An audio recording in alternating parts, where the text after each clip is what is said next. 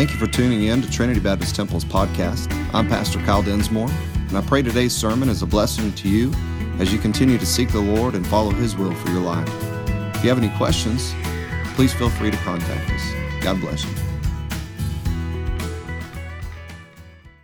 If you have your Bibles, if you turn over to 1 Thessalonians, we are going to continue on in chapter 3. And it's interesting tonight that what we're going to be talking about because, it was just flooding outside, and you guys are here, faithful. And so we're just walking through this book, and that's where we find ourselves talking a little bit more about faith and faithfulness. But before we do that, just a reminder of the last couple of points that we looked at in this study. The first one of the last message was this: Satan is the cause of all hindrance to the will of God. And so when we look at us not being able to do God's will, we have to know that Satan is behind anything that's hindering us from doing God's will. And if you remember, we talked about how he'll use anybody and anyone. He'll use circumstances, he'll use lost people, but he'll also use saved people. And that's what we talked about, is we have the opportunity to yield ourselves as instruments of righteousness unto God, or instruments of unrighteousness unto sin. And Satan will take the opportunity whenever we get in the flesh and we yield ourselves as instruments of unrighteousness unto sin. Satan will take that opportunity and use us inside the church and outside the church as much as he possibly can, because he knows that some of the greatest damage that he can do is within the church by the church. Did you hear that? Sometimes the greatest things that he can do is within the church by the church. If he can use another member against itself, then it's kind of like sabotage, and it's some of the worst kind of attacks. If you've ever gone through this, you know what it's like. To have somebody maybe attack you, maybe somebody think something about you, say something about you, do something about you, and they're supposed to be your brother or sister in Christ, and these things, these negative things are coming against you. Again, Satan will use anything and everything he can, but we have to remember, he is the cause of all hindrances to the will of God. So whenever you go through that, whenever you struggle with that, the answer is not to say, well, I'm just not going to go to church. That's not the answer, because that's exactly playing into the hand of Satan, the enemy. That's exactly what he wants us to do. If he can get us to attack ourselves so we separate ourselves, then there's no unity, there's no strength, and there's no accomplishing of the will of God. And so again, that is so important. If somebody makes you mad in church, God gave us a very clear instruction on how to make that right. If somebody upsets you, if somebody offends you, God gave us instructions on how to make that right, and there's nothing in anything God gave us that says, well, if somebody upsets you, if somebody makes you mad, if somebody offends you, if somebody hurts your feelings, if somebody, any of those things, nothing in there says just avoid it for a while, avoid them for a while, avoid assembling for a while, and then it'll all go away. Again, that's exactly the way Satan wants it to be done. If you can't give it to God and let it go and it's done and you're back to your normal self with that person and anybody else, if you can't do that, then you've got to go to that person in the spirit of reconciliation and love. You have to. That's the command of our Lord. And so we've got to make sure and do that right. We've got to do that before you can offer anything at the altar. You got to do that before you can offer any type of praise. You got to do that before you can partake in any communion. You've got to do those things before any of that. And so again, remember, Satan is the cause of all the hindrance to the will of God. And then number 2 was this: eternal matters matter most. Eternal matters matter most. And so this week, we move forward and we see exactly what it was that the report was that Timothy brought back. Remember, Paul said we're going to send Timothy. We don't have anybody that we can trust, not only that's going to check on you, but also establish you, disciple you a little bit more. We don't have anybody else that we can send, that we can think of, other than Timothy. So they send Timothy, and again, we're going to see what the report is, that these new Christians, how they were doing, and how they were faring against the persecution that Paul was waiting to hear on. So let's pray, and we'll get into this. Father, thank you for this time. Thank you again for the rain. Thank you again for keeping everybody safe. And I pray that you continue to do that even tonight when we leave. I ask you just have your hand on all of us and just take us safely to our homes.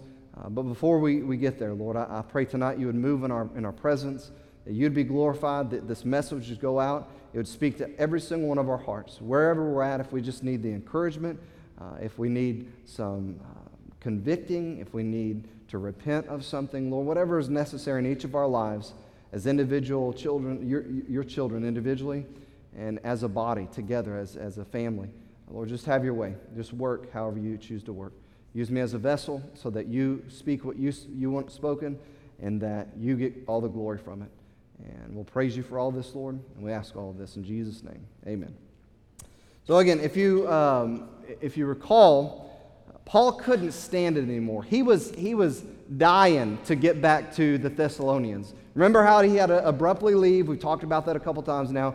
And they just kept traveling on the missionary journey. They could never make it back to Thessalonica to check on these new converts, this new church, in the midst of great persecution. And Paul was literally, it was driving him crazy that he couldn't get back to see them, to be with these new believers. Again, so he sent Timothy to see how they could do. And so the message that Timothy was to deliver as he goes to them was that the afflictions that they were going through as Christians was something that all Christians are appointed to. That all Christians who chose to follow Christ, the way that Christ said, you have to follow me, we're going to go through these afflictions. And I believe it happens that way in the world today. It may not be like it was in Jesus' day. It may not be like that in ways like it is in our brothers and sisters around the world, like in some of the Middle Eastern countries and even the Eastern countries. It may not be like that, but I believe if you and I choose to live the life that Christ called us to live, as followers of Jesus Christ, being living sacrifices, taking up our cross daily and following Him, as we've seen on our Sunday morning study, I believe if we live like that, we will suffer persecution in this world too. And if you've tried to live that way, maybe in a season, maybe the first season of your Christian life, or maybe at some point along the way, you've determined, I'm going to live like this. I'm going to give God my all. I'm going to get back to where I was when I first got saved. I'm going to devote myself wholly to Him. I'm going to serve Him. I'm going to witness. I'm going to do all these things. If at any point in time you've done that, then you know exactly what that's like. It may happen at your job. It may even happen inside the church. It may happen with your family members. It may happen inside your home. And that's the difficult thing to deal with, is when those things come against us. When we're trying to do God's will, we just want to please the Lord, want to live for God, want to give Him all we have, and then the friction comes within our own house, or within this house, the church of God. But again, Satan's not, he'll use anything and anybody. But Paul says this is what's going to happen. There's going to be persecution. There's going to be affliction. And if you're following Jesus Christ, as I've taught you, there's going to be sacrifice involved. But all those things would be worth it. Every single thing that you would go through, persecution, affliction-wise, every single thing that you would have to sacrifice, all of it would be worth it. Again, the followers of Christ are going to go through these things because we're not of this world. We're in it, but we're not of it. The world should look not only at the fact that we attend multiple weekly gatherings. Why in the world do you go Sunday morning, Sunday night, and even in the middle of the week on a Wednesday night? There's so many other things that you can be doing. The world looks at that and says, you do that to encourage each other. You do that, but the world's perspective sometimes is you go up there just to hear some guy speak. I mean, you could be watching TV, you could be watching the game, you could go out and do these things. Listen, please don't ever think that coming here is about hearing me speak. Please don't ever think that. Because if you think that, we need to talk after service. It's not about that. The central focus in every single one of our gatherings is Jesus Christ. And so when we sing a song and when we give a gift of money or whenever a preacher stands up here and delivers His word, all the focus is supposed to be on Him. All of it. All of our attention, all of our effort, all of our praise is supposed to be on Jesus Christ. He is the reason why we gather. But there's a part in our gathering that every single member is supposed to take part in. It's not sitting there in that seat listening to me preach the Word of God, which is vital. It's very important. But every single one of you has a role as you gather, as we gather every single time, and that's to serve each other, to serve the body, to use the spiritual gifts that God has given to you for the body so that the body is edified. And we're strengthened. So we don't do the same things as the world does. We don't talk the same way as the world talks. We're unique and we're peculiar. And so the world should see that. Not only that, but our families inside of our houses and outside of our extended families, they should see that we're different. Other believers should see that. That group of believers following Jesus Christ as much as they can. That's the way it looks to us. Again, that's what everyone should see. And that's what Timothy saw when he came back to Paul after, what he saw in the Thessalonians. And so we pick up in chapter 3, verse 6, and it says this, "But now when Timotheus came from you unto us and brought us good tidings," listen to this, here's the good tidings that he brought, "of your faith and charity," or your faith and love, "and that you have good remembrance of us always, desiring greatly to see us, as we also to see you. Therefore, brethren, we were comforted over you in all of our affliction and distress by your faith." Verse 8, "For now we can live, if you stand fast in the Lord." Did you hear what he was saying? Paul was saying, you know what kept us going through all of our persecution, through all of our affliction, through all of our distress, through everything we went through? One thing that kept us going was the fact that we heard that you missed us like we missed you, that we had a mutual love and a desire to be together. That's one of the things that kept us going. But you know what really kept us going? Your faith. Your faith kept us going no matter what we went through. And that's how we can live. That's how we can move forward. That's how we can serve God no matter what, is the fact that we know you stand fast in the Lord, in your faith. And so point number one tonight is this: our faithfulness and our faithful witness encourages even the strongest Christian. We're gathered here tonight, and I don't want anybody to jeopardize their safety or anything like that. So if somebody didn't feel safe or couldn't get here tonight, I would never want anybody to do that.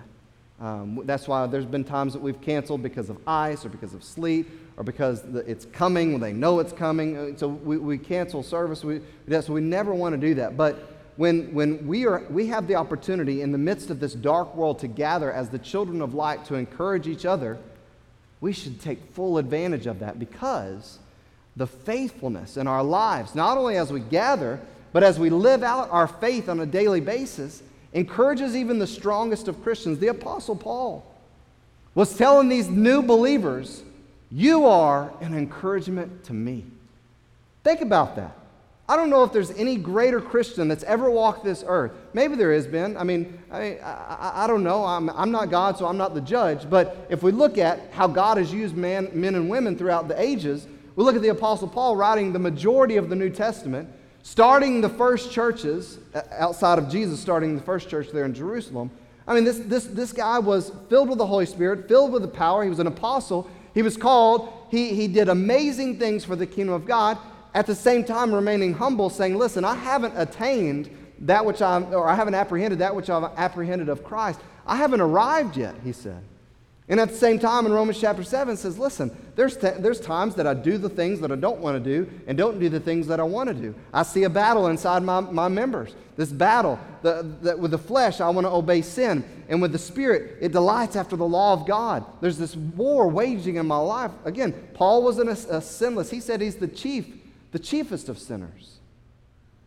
Yet God used him in an amazing way, because he had chosen to strive after Christ, to live after Christ, to any time I believe that he messed up, to repent and get back on that road. And so God used him in an amazing way. And yet this great Christian, this great example for even us today, 2,000 years later, is telling these brand new baby Christians, your faithfulness is what is encouraging me. Your faithfulness is what keeps us going. Your faithfulness to God and the things of God is what allows us to get up. And when we think about we've got to go into this city and they're probably going to stone us again, or we're going to go back into this city and they're probably going to throw us in jail again.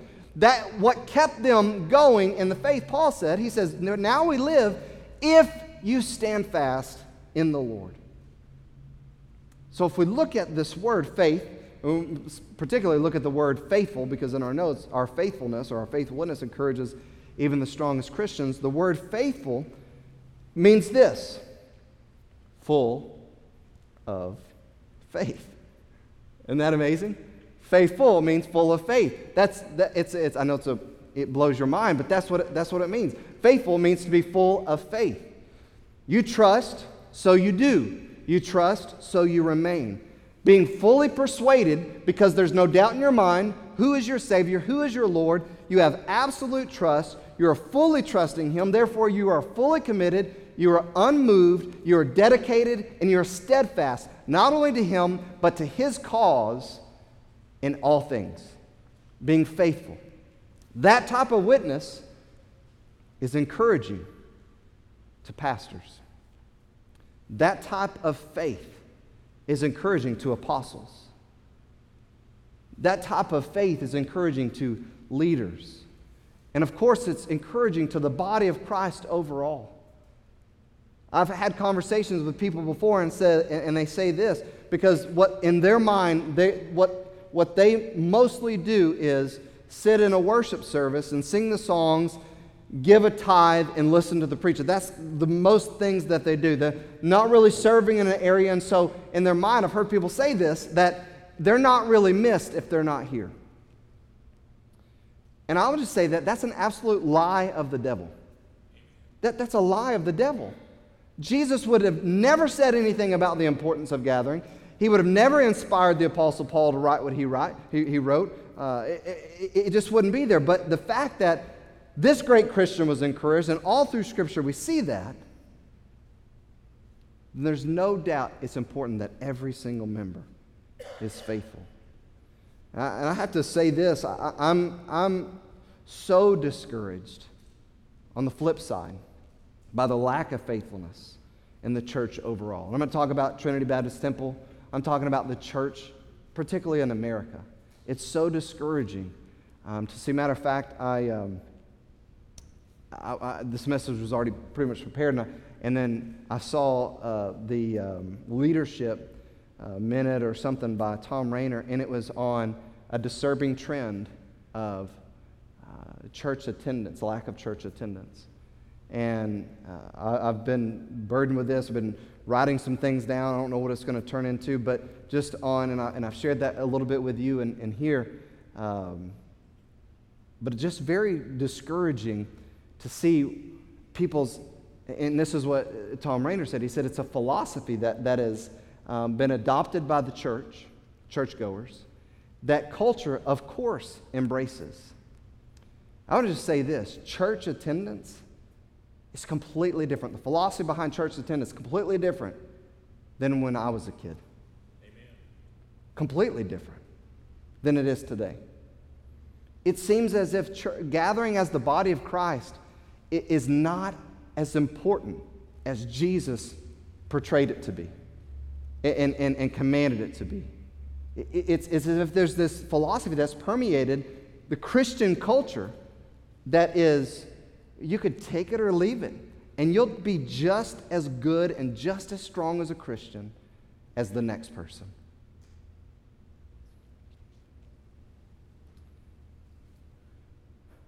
The moment that you're not in your place, serving, using your gift that the Holy Spirit has given to you, is the moment that this body is weakened. That's the truth. If you're not in your spot, using your gift, the body is weakened. See, our strength comes from the Lord. That's what the Bible says. Our strength comes from the Lord. But His design is the body of Christ, the church. And clearly, we are to gain strength, and not only strength in our unity, but effectiveness. And that only comes through our togetherness. And let's be clear on this. It's not just about sitting in a place at the same time, because there's a lot of people that do that. I promise you this, I can go to a sports game where there are two different teams, and I can sit in the same ballpark or stadium next to an opposing team's fan, and we are not in unity. I promise you that. So just being here in this place, sitting in this place, doesn't mean that we are together. Now, we are together, gathered in the same place, but I'm talking about spiritually unified under the banner of Jesus Christ.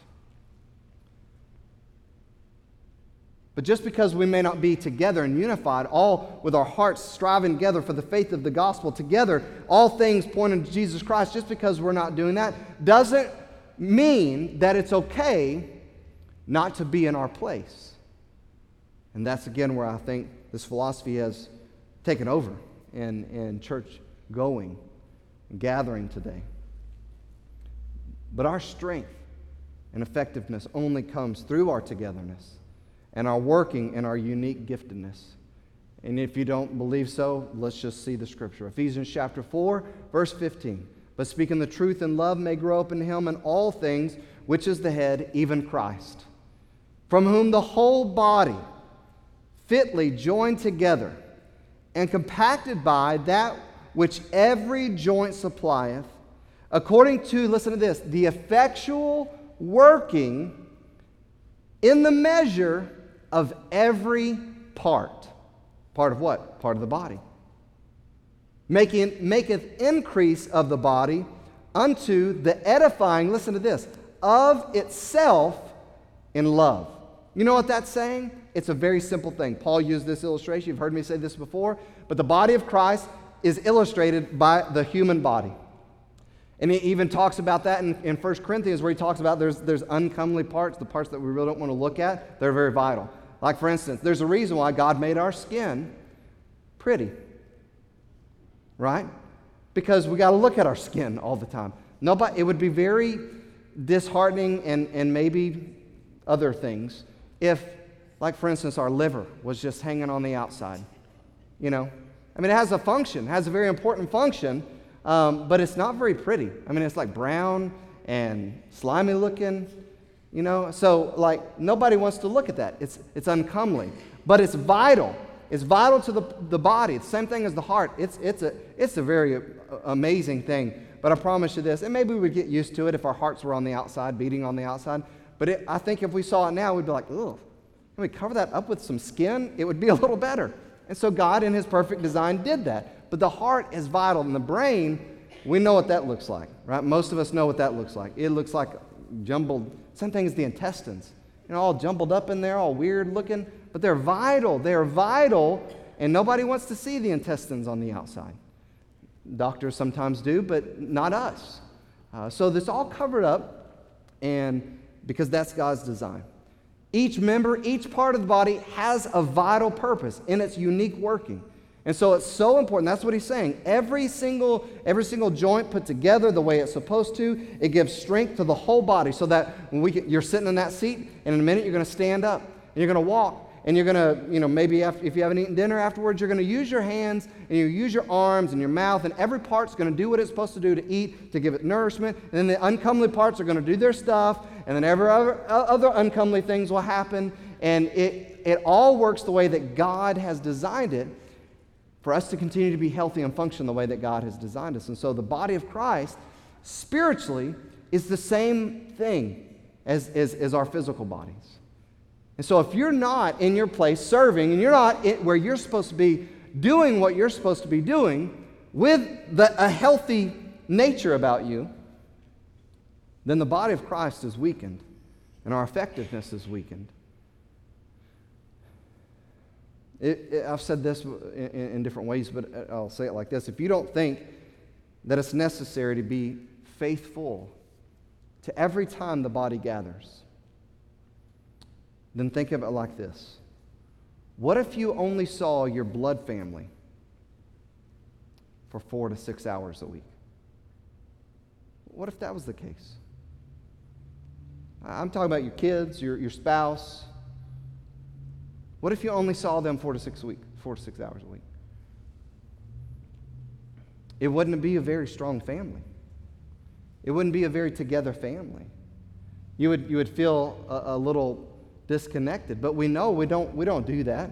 I mean, even if you work 12, 16 hours a day, most of the time you're going to at least see your family. I said most of the time, not all the time. Most of the time, at least an hour a day or 2 hours a day. And so you're already at least an hour ahead of that highest number, 6. It'll be 7, 1 hour a day, 7 days a week, 7 hours in a week. But most of us spend more time with our blood families than just an hour a week. Most of us.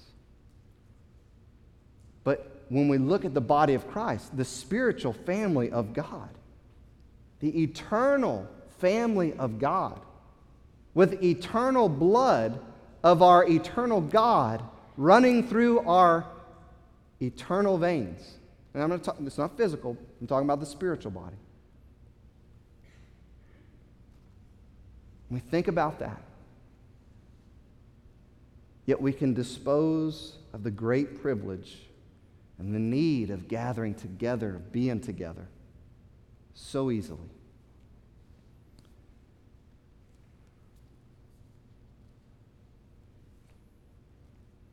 I mentioned a sports team a while ago. I've been a part of many sports teams in my life, I know how they work. And I've been on some bad teams. I've been on some good teams. And one thing stands out very clearly. If we weren't faithful in practice and dedicated to practice, we weren't going to be effective. And every time that someone wasn't faithful to practice, it always showed in the game. Always. And so the coaches used to say something like this to us all the time. You're going to play like you practice. And if you're given that half-hearted effort, they didn't say half-hearted, then that's what's going to show up in the game. And so practice the way you want to play. Be here on time, give your best effort. And we'd run plays over and over, we'd run drills over and over and over in preparation for the game. So again, we consider the body of Christ. We only have a short amount of time to gather throughout each week. And how vital is that as the eternal body of Christ? Casting aside the modern philosophy of church attendance, we look at Scripture and we see it's vital that we are together, that we gather together. Again, as I was saying, Tom Rainer had this blog or podcast that came, an email that I get, and he asked this question on this subject. And it says this: is the church so important that we should gather on a regular basis? Did you hear what he said? Is the church so important that we should gather together on a regular basis? And further, every member gather each time the church gathers. Of course, it was a rhetorical question in this podcast because the resounding answer is absolutely yes. The most important organism, the most important organization, the most important body, the most important institution, family, team, army, whatever, on this earth, aside from marriage, which is fundamental to the church, is the church. It's the only other institution that God created, marriage and the church. And marriage is to reflect the relationship of the church with the Lord. He didn't come and start a business. He didn't come and start a sports team. He didn't come and start a booming industry. He didn't come and create a huge ranch and farm. He didn't come to do any of those things. He came and instituted His church. And if our God, if our Lord did this, He's our God. He's the one that we say is above everything else, that there's none other beside Him, not even ourselves. He is God alone. He is on His throne, and we are His servants. We are His children. We are following Him. He did this. And how important should it be to us, His church? Not just gathering, but everything about His church. And what is the church? Of course, it's the people. Again, this philosophy that's permeated the church, that culture has swallowed up, that attendance to gathering, that being a part of the church mission is really just an option, that worship services are nothing more than a mere event to attend. You can either choose it or you can not choose it, whatever you want. Let's understand that beyond the logical and the spiritual reasons behind the importance of gathering together, not just to worship the Lord, but to accomplish His mission, as often as we can, beyond all of that, there's a very clear command found in Hebrews chapter 10. Hebrews chapter 10, verse 19 says this: having therefore, brethren, boldness to enter into the holiest by the blood of Jesus. Listen to this: by a new and living way. This was phenomenal to them. No longer a high priest had to go in for them. The veil was torn at the crucifixion. No longer did they have to have a substitute go for them into the very presence, the holy presence of God. And that's what Paul's saying. Look, we don't have to do that because we can enter into the very holiest because of the blood of Jesus.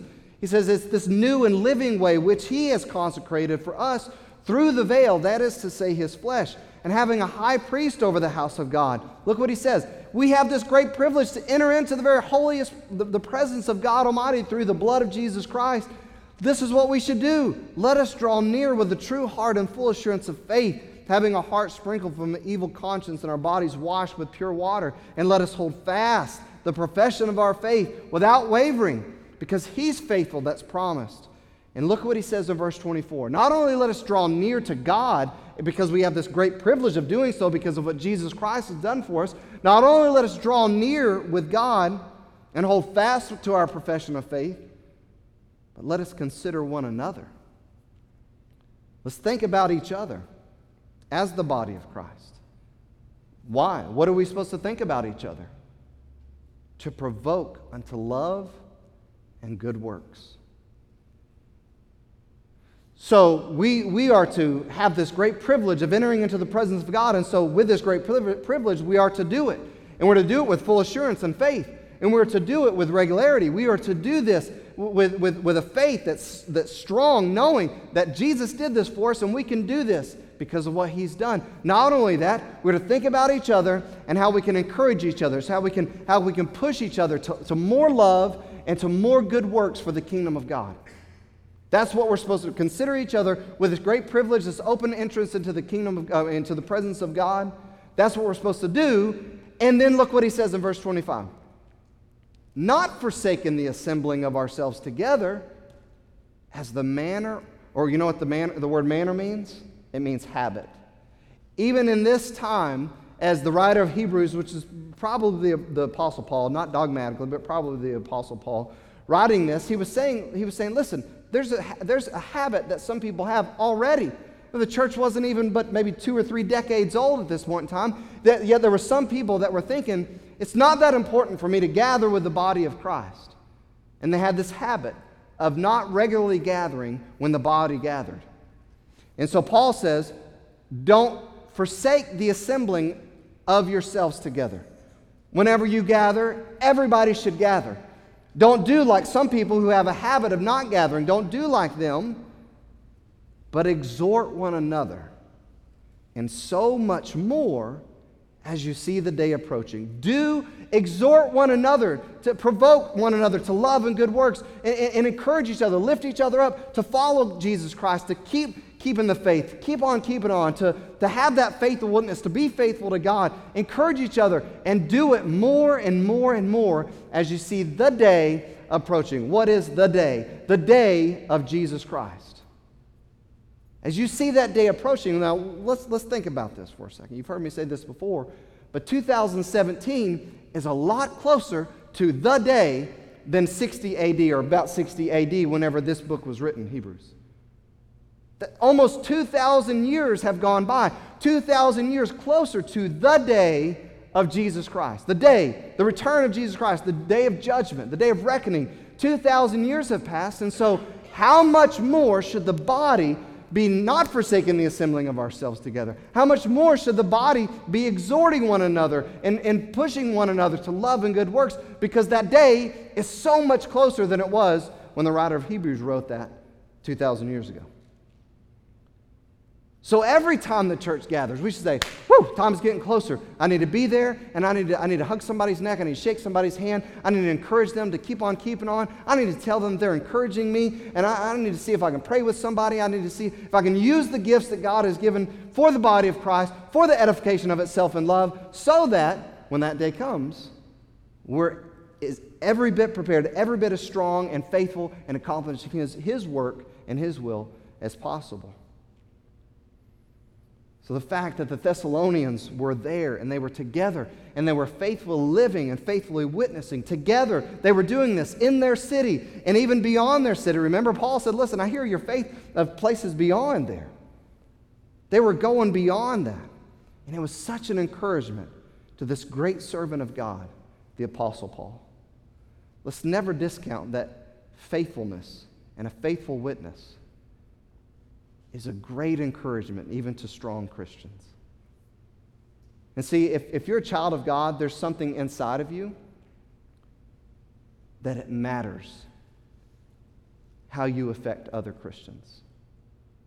See, when you get to that place where you say, I don't really care what they think about me, you're backslid. That's just the truth.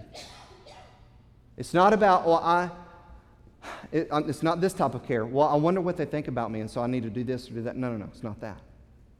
It's whenever you're in a right relationship with God, then it matters how you're either positively affecting others or negatively affecting others. It matters. You care that you're either encouraging someone else or discouraging them. It matters.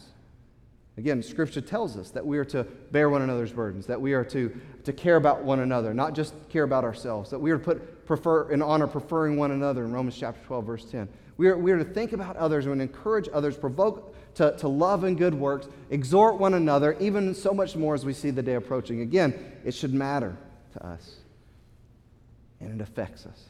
So you being here on Wednesday night, when it's been flooding outside, I want to say this. You're an amazing encouragement to me. And you may say, well, I don't really care if I'm an encouragement to you. Well, you need to be at the altar tonight then. You know? I'll meet you there. We can get things right. But it should matter. It should matter if I say that to you or if anybody else says, you know what, you're an encouragement to me. Because that's a big deal in the body of Christ. But that's what we're supposed to be doing, edifying one another, encouraging one another, provoking one another good works. Hey, be faithful to God. Hey, keep serving God. Hey, keep on keeping on. Don't give in to the world. Don't give in to your flesh. That's what we're supposed to be doing to each other. And when we're encouraged, we should say, hey, you know what, you're encouraging to me.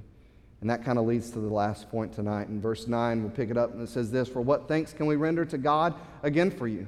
For all the joy wherewith we joy for your sakes before God, before our God. It sounds like Paul is so encouraged and so joyful that he's been calling out to God in verse 10, night and day, listen to this, praying exceedingly that we might see your face and might perfect that which is lacking in your faith. See, again, it's hard for us to get this, but Paul had seen this church come to faith. He was run out of town, and I'm sure that he had seen some of the persecution already that was going on these new believers, and they just had to keep going. And they didn't have cell phones. They didn't have computers. They couldn't text, and they couldn't email. They couldn't call. And once they got to Berea, and then once they went on to Corinth and Athens, they couldn't find out that way. Hey, everything okay? I mean, I know they were really harping on Jason before we left. I mean, is everybody okay? They couldn't do that. And so Paul moves along in the journey, and they get to this place, and he's worried, and not to a sinful place, but he's just so concerned over these new believers, knowing what he had faced as a strong believer, an established believer, and it was eating him up how they were doing. And so when the word came back to him that, hey, these new baby Christians, they're standing strong against the persecution. They're going through all kinds of afflictions there in Thessalonica. Things haven't gotten better since they got saved. Things in their life have gotten a lot worse. But you know what? They're faithful. And they're faithful to gather. They're encouraging each other. They're witnessing. Their faith is being spread abroad, far beyond Thessalonica. I mean, they are standing firm in the faith. And Paul, again, as this church planner, as this spiritual father figure to these people, his heart is just so overwhelmingly rejoicing because they are standing firm in the faith. They're standing fast. And again, that's what he said. This is how we can keep moving forward in our faith, knowing that you're standing fast in your faith. So point number 2 is this. He's writing this to them. He's writing this to these new believers. And so this is what we see in this. Our thanks to God for others' faithfulness should be made known to God and to them. If someone is an encouragement to you because of their faithfulness to God, you should thank God for them. And you should also let them know that it's an encouragement to you. Paul's writing this letter, right? That was going to be sent to the Thessalonians. They were going to read this in the assembly of the saints. When they gathered together, hey, Paul sent a letter. Let's read this. Let's read this letter and see what he said to us. And at this point, he's saying, listen, for what thanks can we render to God again for you? for all the joy wherewith we joy for your sakes before our God. He's telling them, listen, we are always thanking God for how faithful you are. We are always thanking God for how steadfast you are. We're always thanking God for how faithful of witnesses that you've been. And you're baby Christians, you're brand new Christians. And we're just thanking God for that. You're such an encouragement to us. It's such a joy to hear these things come back to us. So again, if someone's faithful, you're encouraged by that, tell that to God and tell that to them. Encourage them that you're encouraged. Do it. I know I've been guilty of before of someone encouraging me, of something being encouraging me, and not saying it. For whatever reason, not because I'm afraid or anything, but maybe you just get busy and you forget. No. Man, we need to be way more sensitive to that in the Spirit. We need to realize that encouragement of each other is so important. But remember, it's encouragement in the things of God. It's encouragement for the faithfulness to God. You look around and you see somebody that's enduring through a trial, and it's encouraging to you, tell them that. And I'm not saying this, Matt, but I've shared some words of encouragement as far as me being encouragement with some ladies and some men that have lost their spouse or maybe have gone through a battle with disease or cancer, and they just remain faithful. And I've told them before, you're such an encouragement. Thank you for your faithfulness through this. If somebody's being faithful through a trial and you know about it, man, encourage them. Tell them. And thank God for them.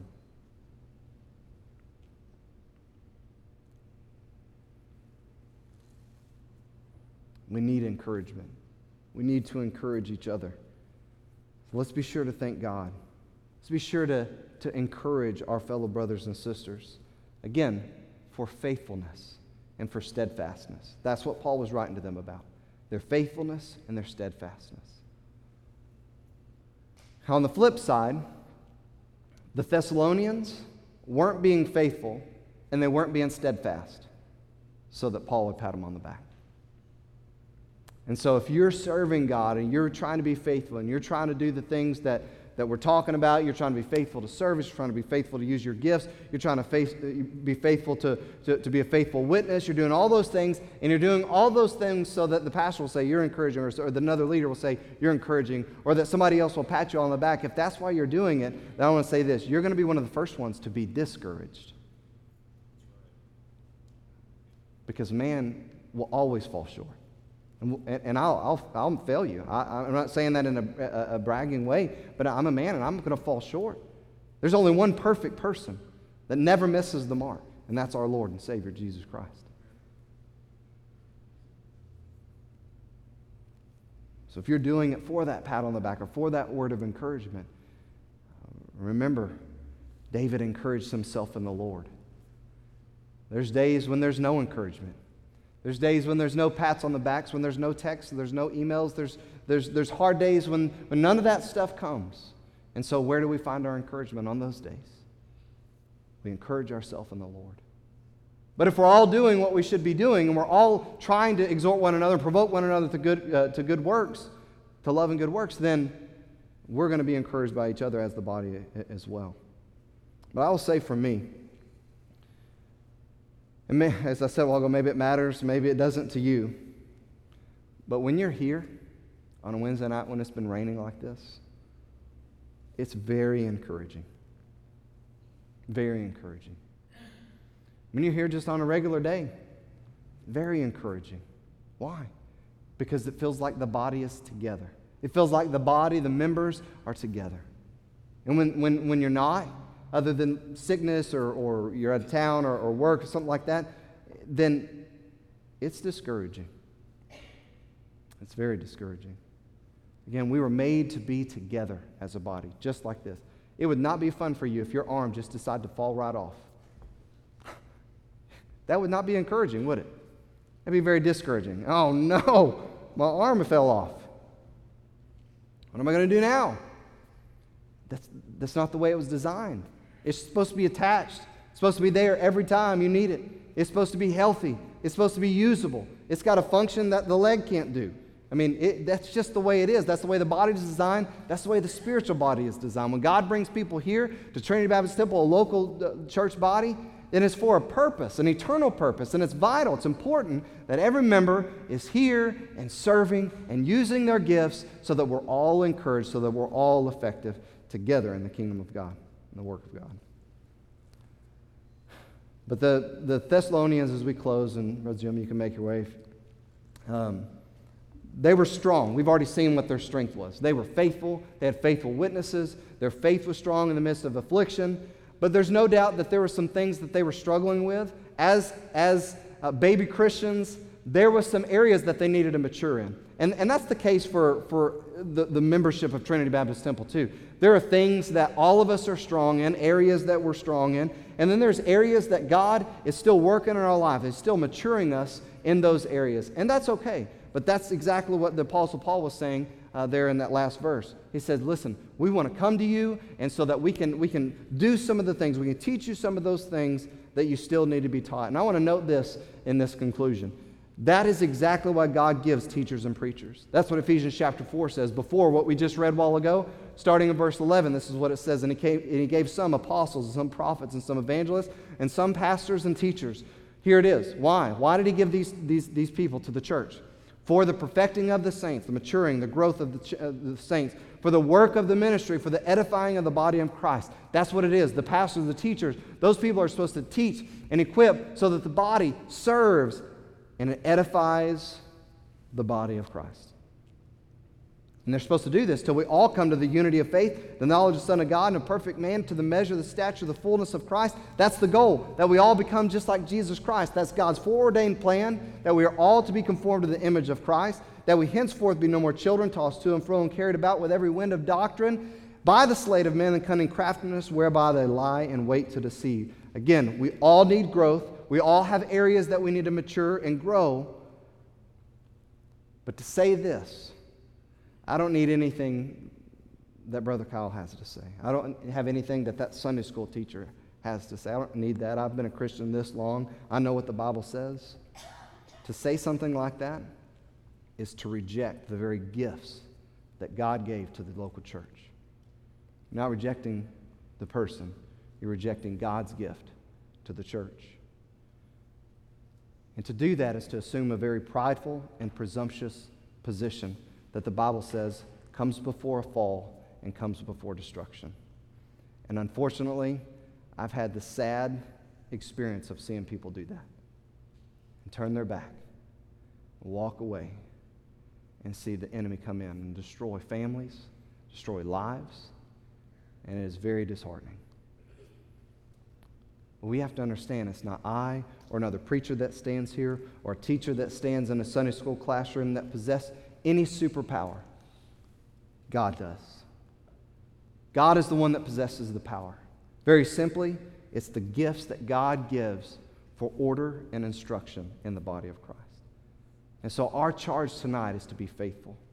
To be faithful so that we can encourage each other and edify each other, lift each other up as we are faithful and faithful to serve and faithful to witness. As we do those things, then we'll be encouraged, and we'll be so much more encouraged as the day approaches of the Lord's return. And let's thank God for each other. If there's somebody in here that you know what, man, they're an encouragement to me. I know they're going through a lot right now, and they drive so far, and they're here. And this person's going through this, and they're struggling with this, and yet they're here every time with a smile on their face, with joy in their heart, and they're just leaning on the Lord. That's such an encouragement to me. Let's thank God, and let's let them know, hey, you're an encouragement to me. Let's pray. Father, thank you so much for this time. Thank you for your word, and thank you for this message tonight. I know it's not very popular, again, in the midst of a culture that has been ridden with a philosophy that it's okay to disregard your things, to disregard you, your body, the importance of unity and togetherness. Again, I understand it's not popular, but I thank you for this church. I thank you for these members that are faithful, that are here on a Wednesday night in the middle of the week, many of them very tired from a long day of work. lots of things going on, maybe with kids and grandkids, Lord, but they're here. And this message is so important, so timely for those as well as for all of us, God. Help us to be unified. Help us to be together. Help us get anything and everything that needs to be right in our hearts and our minds so that we're not the reason, so that we're not the Achan that has sin in the camp. Lord, that we're not the reason that we're being held back from seeing you do everything you want to do in our church and through our church. God, help us to have that togetherness. Help us to encourage each other. Help us to edify one another. Help us to exhort one another and provoke one another to good works, to love and good works. Help us be the body of Christ that glorifies you, that gives glory to the head. And we'll praise you for all these things, Lord. Just work now in this time, and we'll praise you. In Jesus' name, amen.